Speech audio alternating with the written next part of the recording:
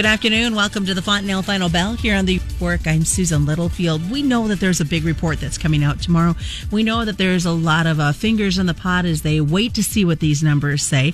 We also know there's going to be that knee-jerk reaction at the very beginning of that report. So we're going to talk a little bit about what we can expect. But of course, obviously, everything depends on what the numbers have to say. But more importantly, the speculators. We're seeing some liquidation going on. Then for the first time since August is what Shawn Hackett told me. And he is on the phone with us. He's with Hackett Financial Advisors. And so let's start talking, Shawn, about these speculators. Liquidation that's going on right now. How do you see that affecting our trade? Well, at some point when you get everyone leaning on one side of the boat, eventually they decide they are in the wrong place. And so we've had this big buildup of speculator positions in corn and soybeans as a percentage of open interest. I think we set or tied records of all time. So that's been the situation. And usually when you go into the springtime and we switch from southern hemisphere growing conditions season to the northern hemisphere growing season, this is an ideal time for the market to take a break, liquidate.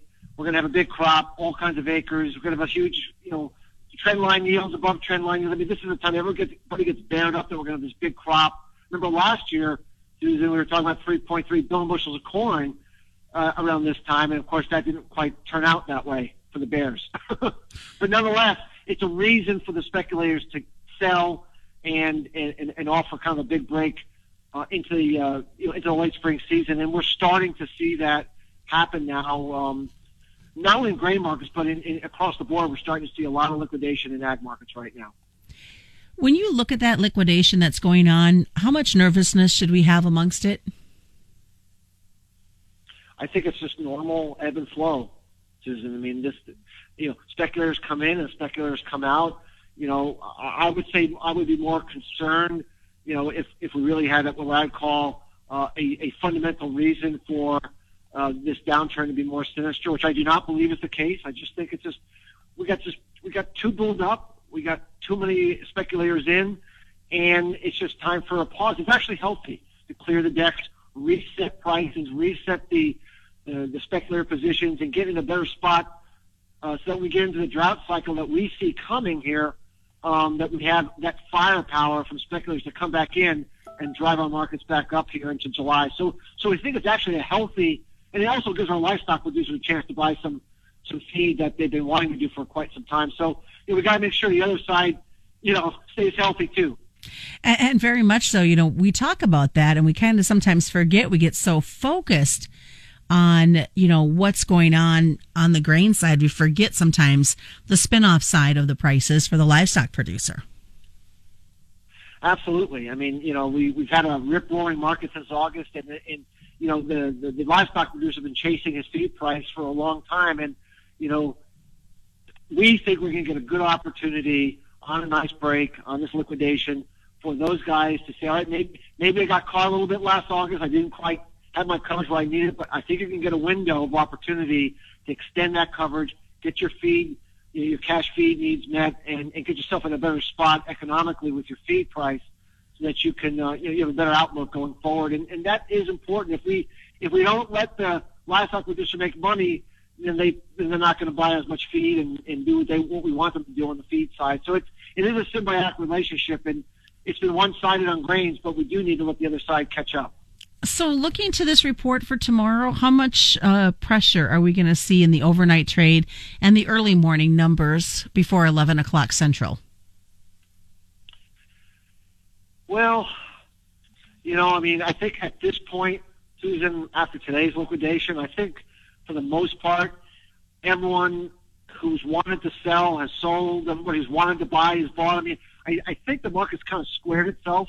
So we're probably just going to have a two-sided trade into the market, and then of course we just get the report, we get the reaction, we see if there's a number that pops up that's really outlandishly different than we were looking for, and see if there's an opportunity in the volatility to do something smart. But I really think we're going to have more flash markets from here on out, given what happened the last couple of days with the liquidation. Everybody seems to get nervous ahead of these reports, but this is one that's, I think, built a lot of excitement around it, not knowing what we're going to see in those corn versus bean acres. And these, of course, the early estimates of what we could see. Well, remember, acres times yield equals production, right? So it's a big number. It doesn't necessarily mean it's the exact numbers that we're going to have, but it's an important starting point, and many major volatile trading days have occurred around this report, Susan. In fact, I would argue quite a few limit up and limit down days have occurred around this report. It seems that somehow the market gets very surprised with this report. We don't seem to get it right, and I would think tomorrow we're going to be surprised again. I would have a guess. So you think there's going to be some big surprises then? I do. I think the market got comfortable that soybean acres are going to be up, and that maybe corn acres are going to be a little disappointing. And we might be surprised that it's exactly the opposite, that the corn acres may be much higher than the street is expecting, or that the analyst estimates are expecting, and we may see a big surprise there potentially.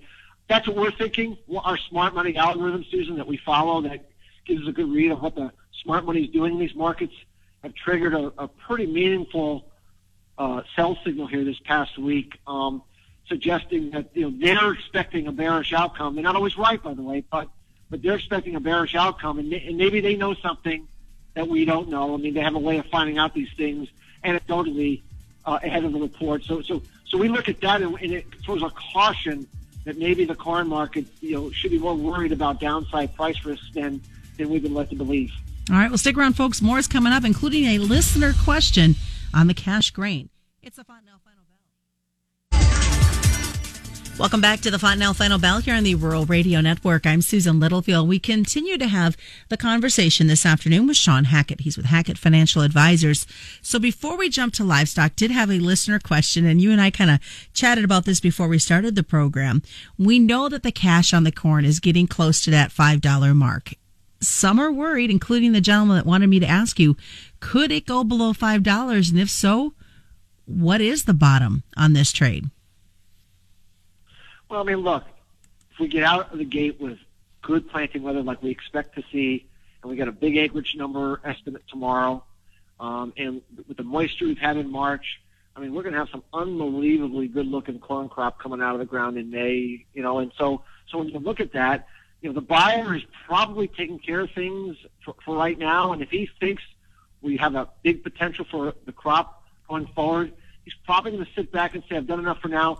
Let's wait this out, and that very fact of pulling away from the market can drop that cash price under $5, in terms of widening the cash basis on top of whatever the futures might do on the decline. So for sure, I think a sub $5 cash market can be seen this spring the way we see things playing out right now.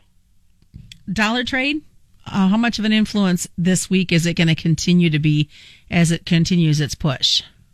The dollar is also very, very important. We had a lot of speculators came in late last year, Susan, on this what's called the inflation trade, right? A lot of inflation trade, and all of a sudden this dollar started to rally. We've seen the Brazilian real, kind of crash near the lows, and all of this takes that inflation trade off and forces a lot of this hot money that came in to quickly go out. And so on the margin, that is not helpful.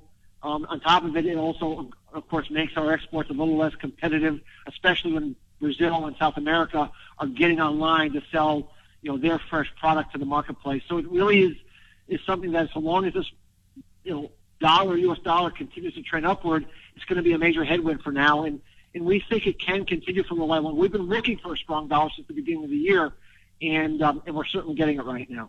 Let's jump over to the livestock side, and as I like to talk a little dairy with you. Milk prices, I've seen some definite fluctuations lately. Dairy's in a good spot. The U.S. government continues to buy cash cheese and kind of sop up any of the excess that we typically produce this time of the year. On top of it, the rest of the world is dealing with a very kind of a shortage in dairy. We have parabolic price increases in China, parabolic increases in GDT auction prices, which is the international auction price for dairy. So we're pretty optimistic, that prices can stay pretty firm here through a typically in the spring, get over that cycle. And we're pretty excited that prices, may be able to considerably higher later in the year, not because the government's buying it, just because the rest of the world will need our products. So we think it's going to be a good year for dairy. Like I said, we had a better go of it late last year, and we think this could be another good year to kind of rebuild the equity that was lost from some pretty brutal years there for a couple of, those tough years that the virus and the trade war created. Which is good, because I think it has made some cattle producers nervous, knowing that if the dairy industry didn't have some good times, they were going to see a lot more cows move into market, which would have an effect on the beef price. Undoubtedly. I mean, right now, the way things are, we're building the herd and retaining those animals. We're just not going to see the kind of aggressive culling that you tend to see during stressful times. So for sure, that takes on the margin some of that supply off and keeps the cattle market more well bid than normal. So looking at this cattle market, what are your thoughts? I mean, we saw another day, of trade that saw some negatives, at least in the live cattle side. Certainly the cattle market's going to be very wary to do anything if it knows, how the market's going to react, because obviously, feed prices are so important to that.